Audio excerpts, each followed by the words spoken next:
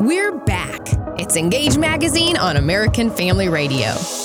You know, Wesley, in the last segment, we talked with probably one of the busiest men alive between teaching college classes, running conferences, writing for websites, co-hosting radio programs. This guy does, and still has time to be, husband and all that. And so just an insanely busy man, Alex McFarland.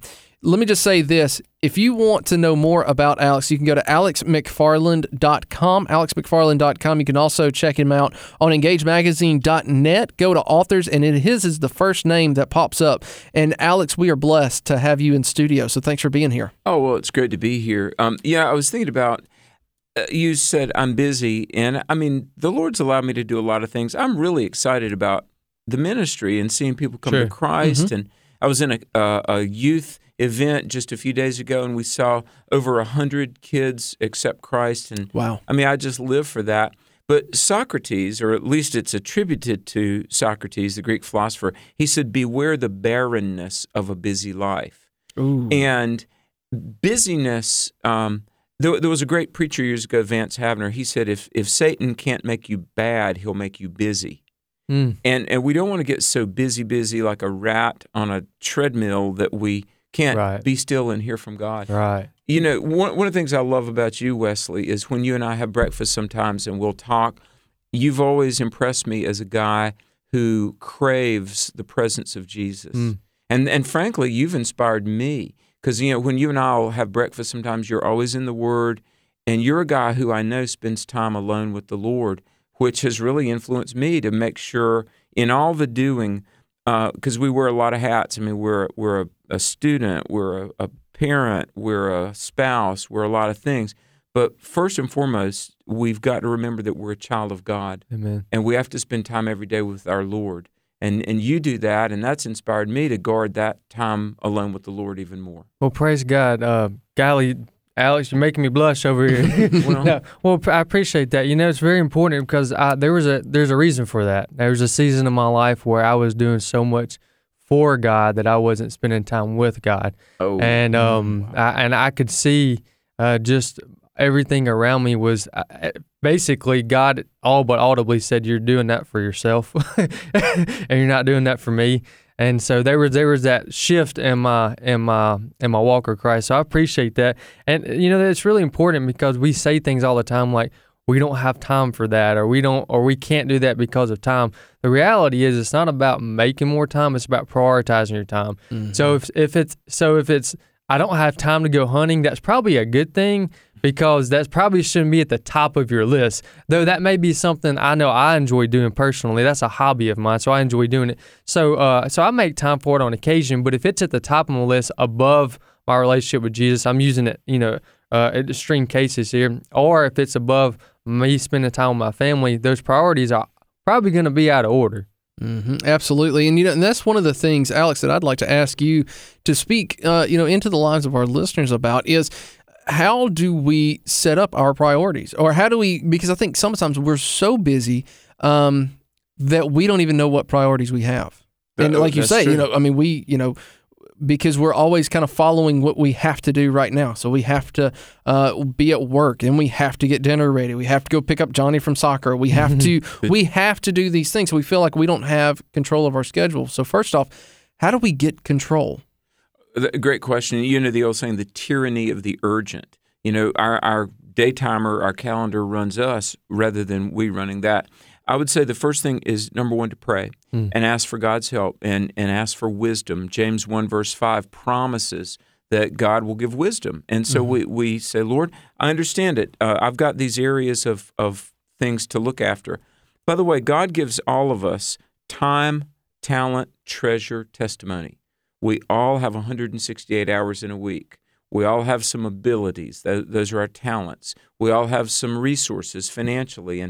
And I got to tell you, I do believe that all Christians should be a tither and more. Mm-hmm. And we need to show God that we understand He owns everything that we have.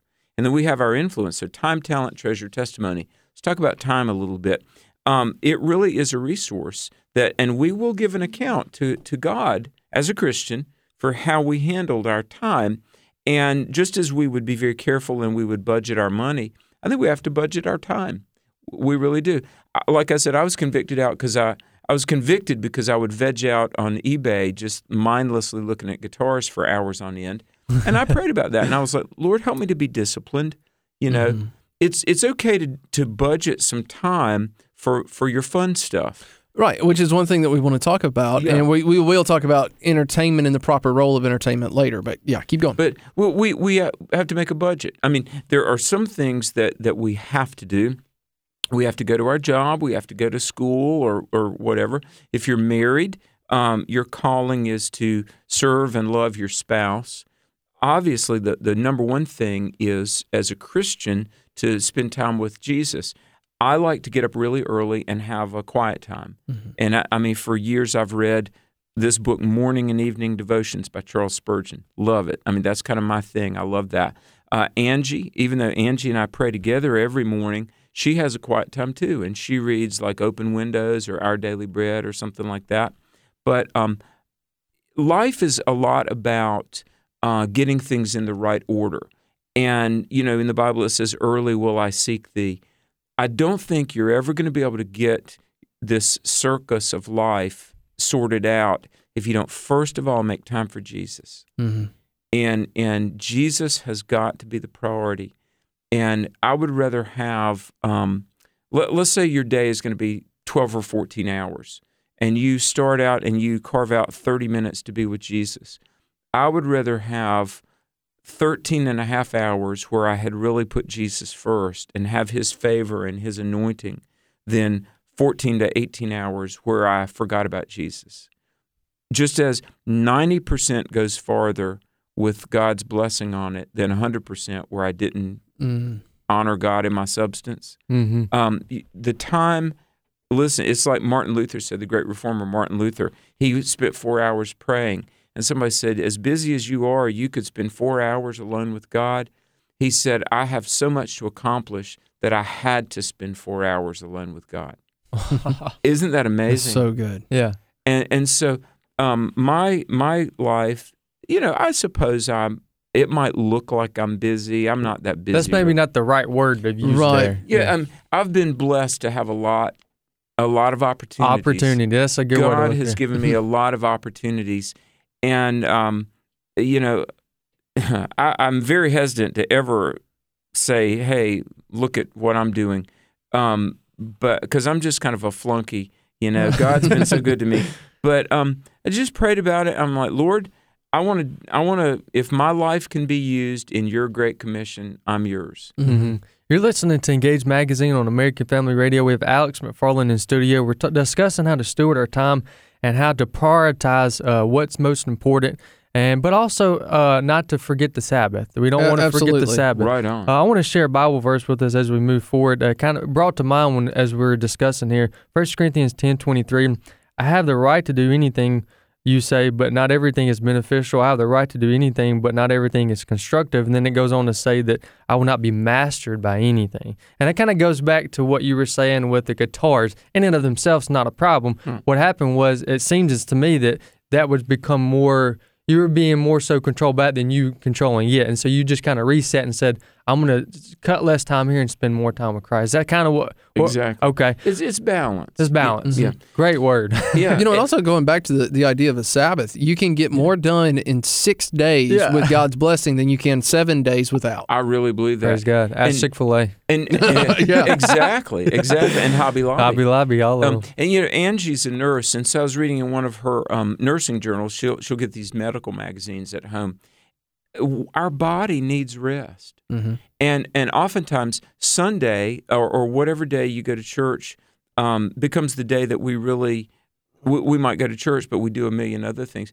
I really think not only for our soul but for our physical body, we really do need to take a day of rest. Right, yeah.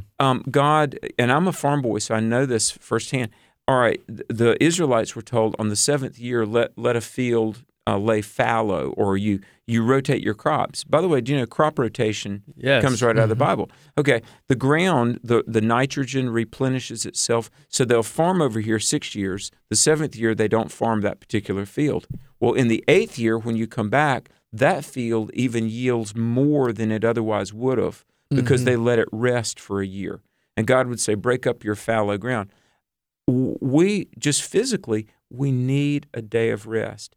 And look, I've done it both ways, guys. I've been like crazy all over the map, and then I've tried to slow down.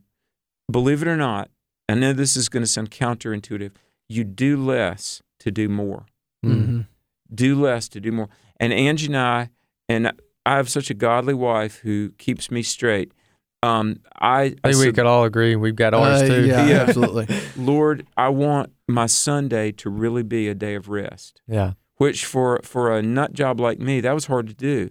But God helped me. And I'm telling TJ, you're right on it, man. 6 days with the hand of God, you'll get more done than 7 days where you've only marginally let Jesus in. Yeah, and one of the things we had talked about during the break was there is a proper role of entertainment and a proper way for us to view entertainment, because watching movies is not bad. Looking at guitars is not bad.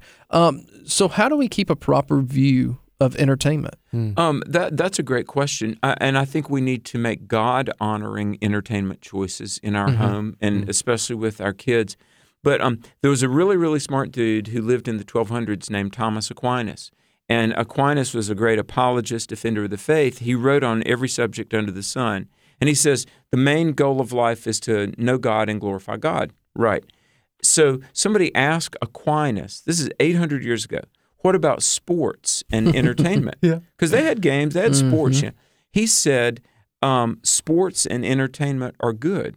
And everybody's like, really? Oh, great theologian. Aquinas, in one of his writings, he said, look, if we pull away and we engage in entertainments, it refreshes our mind, it rests our mind, we come back more refreshed and ready to know God more deeply. So therefore, it is appropriate for the Christian, said Aquinas, to have a balanced, proper dose of entertainment in his life. Isn't that amazing? That is amazing. And I'm glad that was his answer, because I really like football.